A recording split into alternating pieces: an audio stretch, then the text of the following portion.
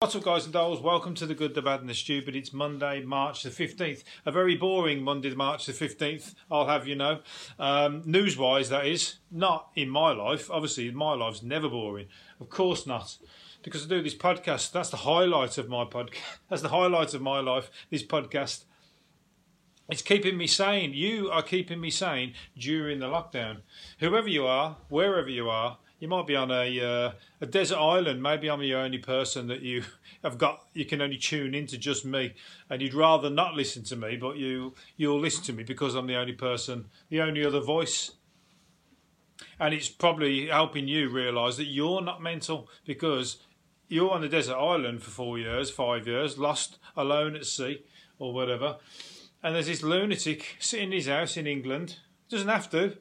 And he's talking all that shit on a podcast, and I found him. Come and find me when you get back. I'll be your friend. I'll be your Wilson. Anyway, there isn't a lot to talk about, so I'm going to ramble on like that, I think. But even more unusual than that story that I've just came out with is the fact that DIY hairdressers are watching YouTube tutorials to create pullets. That's the new name. This cross between a perm and a mullet, and it's called they're calling it a pullet. That hairstyle was around in the 70s anyway. Just check any fucking football manual, football sticker album from the 70s or the 80s. About that hairdo is all over it. You've only got to check there, but they're checking on how to do it. So somebody's making a killing on their YouTube channel. I can't get shit all on my YouTube channel, but somebody's probably getting hundreds or thousands of hits by telling people how to create a perm and a mullet, a pullet.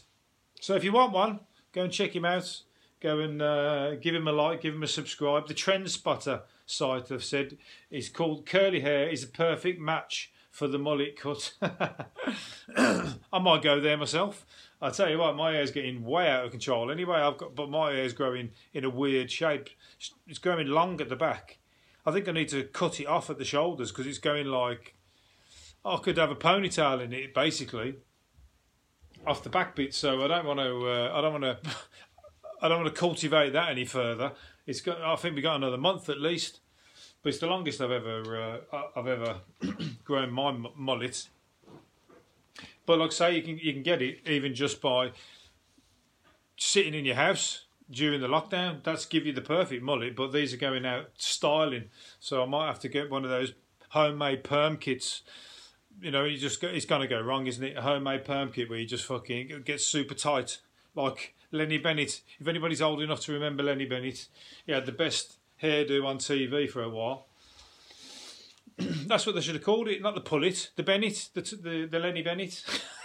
That's a perfect name. That's a really good name for a hairdo, the Lenny Bennett. Anyway, speaking of the what's it called, the mullet, rocker Dave Hill out of Slade. If everybody remember, he had a good one as well. Slade, he had the fringe. He looked like. I'll be very surprised if the dog out of Magic Roundabout wasn't based on him. I don't know what came first, Dave Hill or what's his name out of Magic Roundabout, the dog with the long hair. But anyway, they both got the same hairdo. He looks like that dog. Anyway, he's saying he reckons his hairstyle was a game changer. Long at the back, long at the back and sides with a bowl cut up front, covered up his Dumbo ears. But he also had the accent to go with it. He had the accent, black country accent with that hairdo and that look. That was 100% going to be stars because they were just funny. Even when they're not singing, the good singers, great band. But when they start talking, that's another string to their bow because they're not even trying to. They've got the great band and then they've got this hilarious comedy voice that they talk in the interviews and that. So, you know, they've got two sides to their talent. I've just got the funny voice. I haven't got the talent, the band. I'm not in a band. Not yet. Still can go and join a band. Still young enough. One band that you would never catch me in or even listening to is Spandau Ballet. Sorry about that, all you Spandau fans. I'm sure there are some, but Spandau Ballet, Tony Hadley once had to record a song in his tent while lying on his back because he was singing too powerfully Why has he got to be in a tent to sing? Because you sing it at the top of your voice. He was ordered to relax as he did the vocals for his new romantic band's Paint Me Down off the 1982. Paint Me Down. Don't know that one.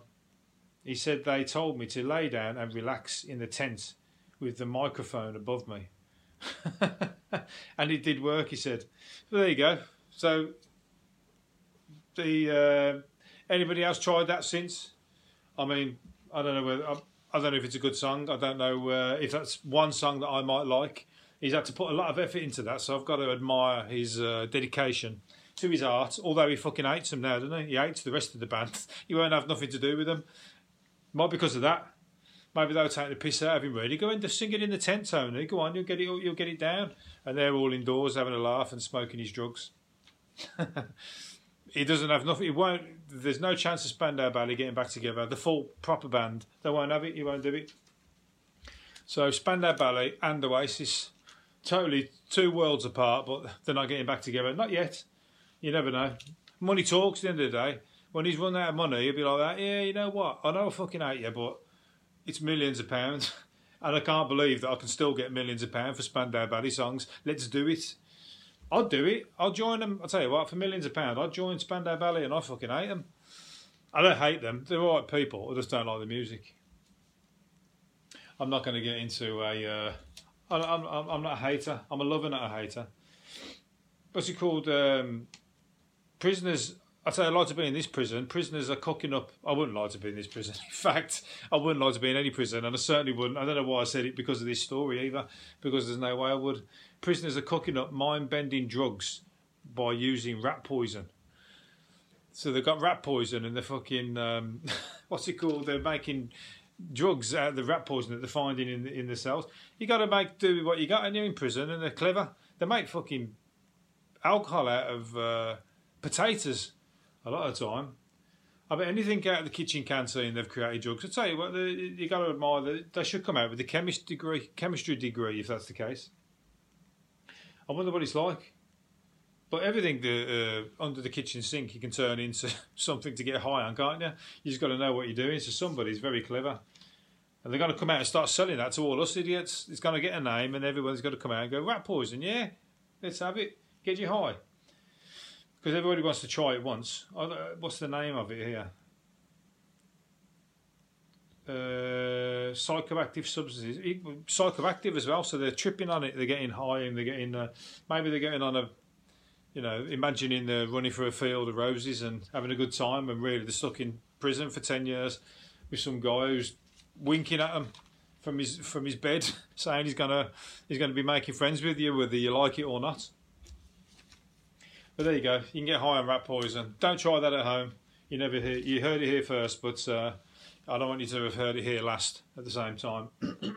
Right, as I said, there's not a lot to talk about, so these are going to be the last ones I can talk about. This guy's laughing. He's going to make hundreds of thousands. He's going to make tens of thousands of pounds off a £10 note that he got out of a cash point machine, and he come out without the Queen's face on. And that is what makes money in anything that you ever get, a stamp, a banknote or whatever. If there's anything wrong with it, that is worth tons of money. And he's pulled that out. He probably thought it was a fake. I'm surprised they didn't just take it off him and say, yeah, it is a fake. But they've said it's surprising that her features were blanked out. And now it's worth tens of thousands of pounds. I'll tell you what, collectors and tourists, they're the people to take money off. Collectors, tourists and drunk people, they're the easiest to take money off. So there you go. If you can get onto one of your £10 notes, if you can somehow make the Queen's face disappear, you might have tens of thousands of pounds. Don't tell anybody I told you on that one either. Right, last one I want to do then. Drinkers may have to wait weeks to get into their favourite boozers after scramble for pre-booked tables. So that means we're all keen to get in, we're all buzzing, can't wait for that date to get out. And I've not booked anything. And now it looks like I might not even fucking be able to get in because everyone's going to be absolutely chock-a-block. They should do it on a rotation basis so everyone can have 2 hours at the table and then give everybody else a chance. Not you can't just go in there and do like you do at Wetherspoons and just get one drink and sit there all day. You got to give us give us all a go. Get it on a rotation basis. But when's this meant to be? April the 12th?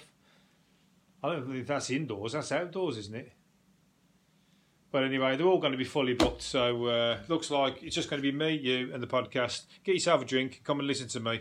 I'll keep you entertained. You don't have to go out to the pub. I don't know, if some of us probably like too institutionalised now. We just want to sit in and smoke rat poison and, you know, we're like we're in prison. We're in prison in our mind and in our houses. Was that the real idea for this pandemic? I'll tell you what, you never know. There's some truth to the fucking conspiracy theories. There's something not quite right about it, but, you know... Also, there's definitely something not right about it. Lots of people are fucking dying left, right, and centre. But you know, they said the other day, where did it come from? Where did it come from? It come from a wet market. They concluded it must have come from a wet market in China. Why the fuck aren't all these wet markets shut down then? Why they're not open? Why they've not raced in there and gone, right, this can't ever happen again? Shut them places down. They're not. They're still open. So why the fuck are they not shutting them down if it's that dangerous? Or does it come from a lab? But we'll never know. Anyway, I'll speak more about that another time. I'll leave it there and do another one tomorrow. See you later. Bye.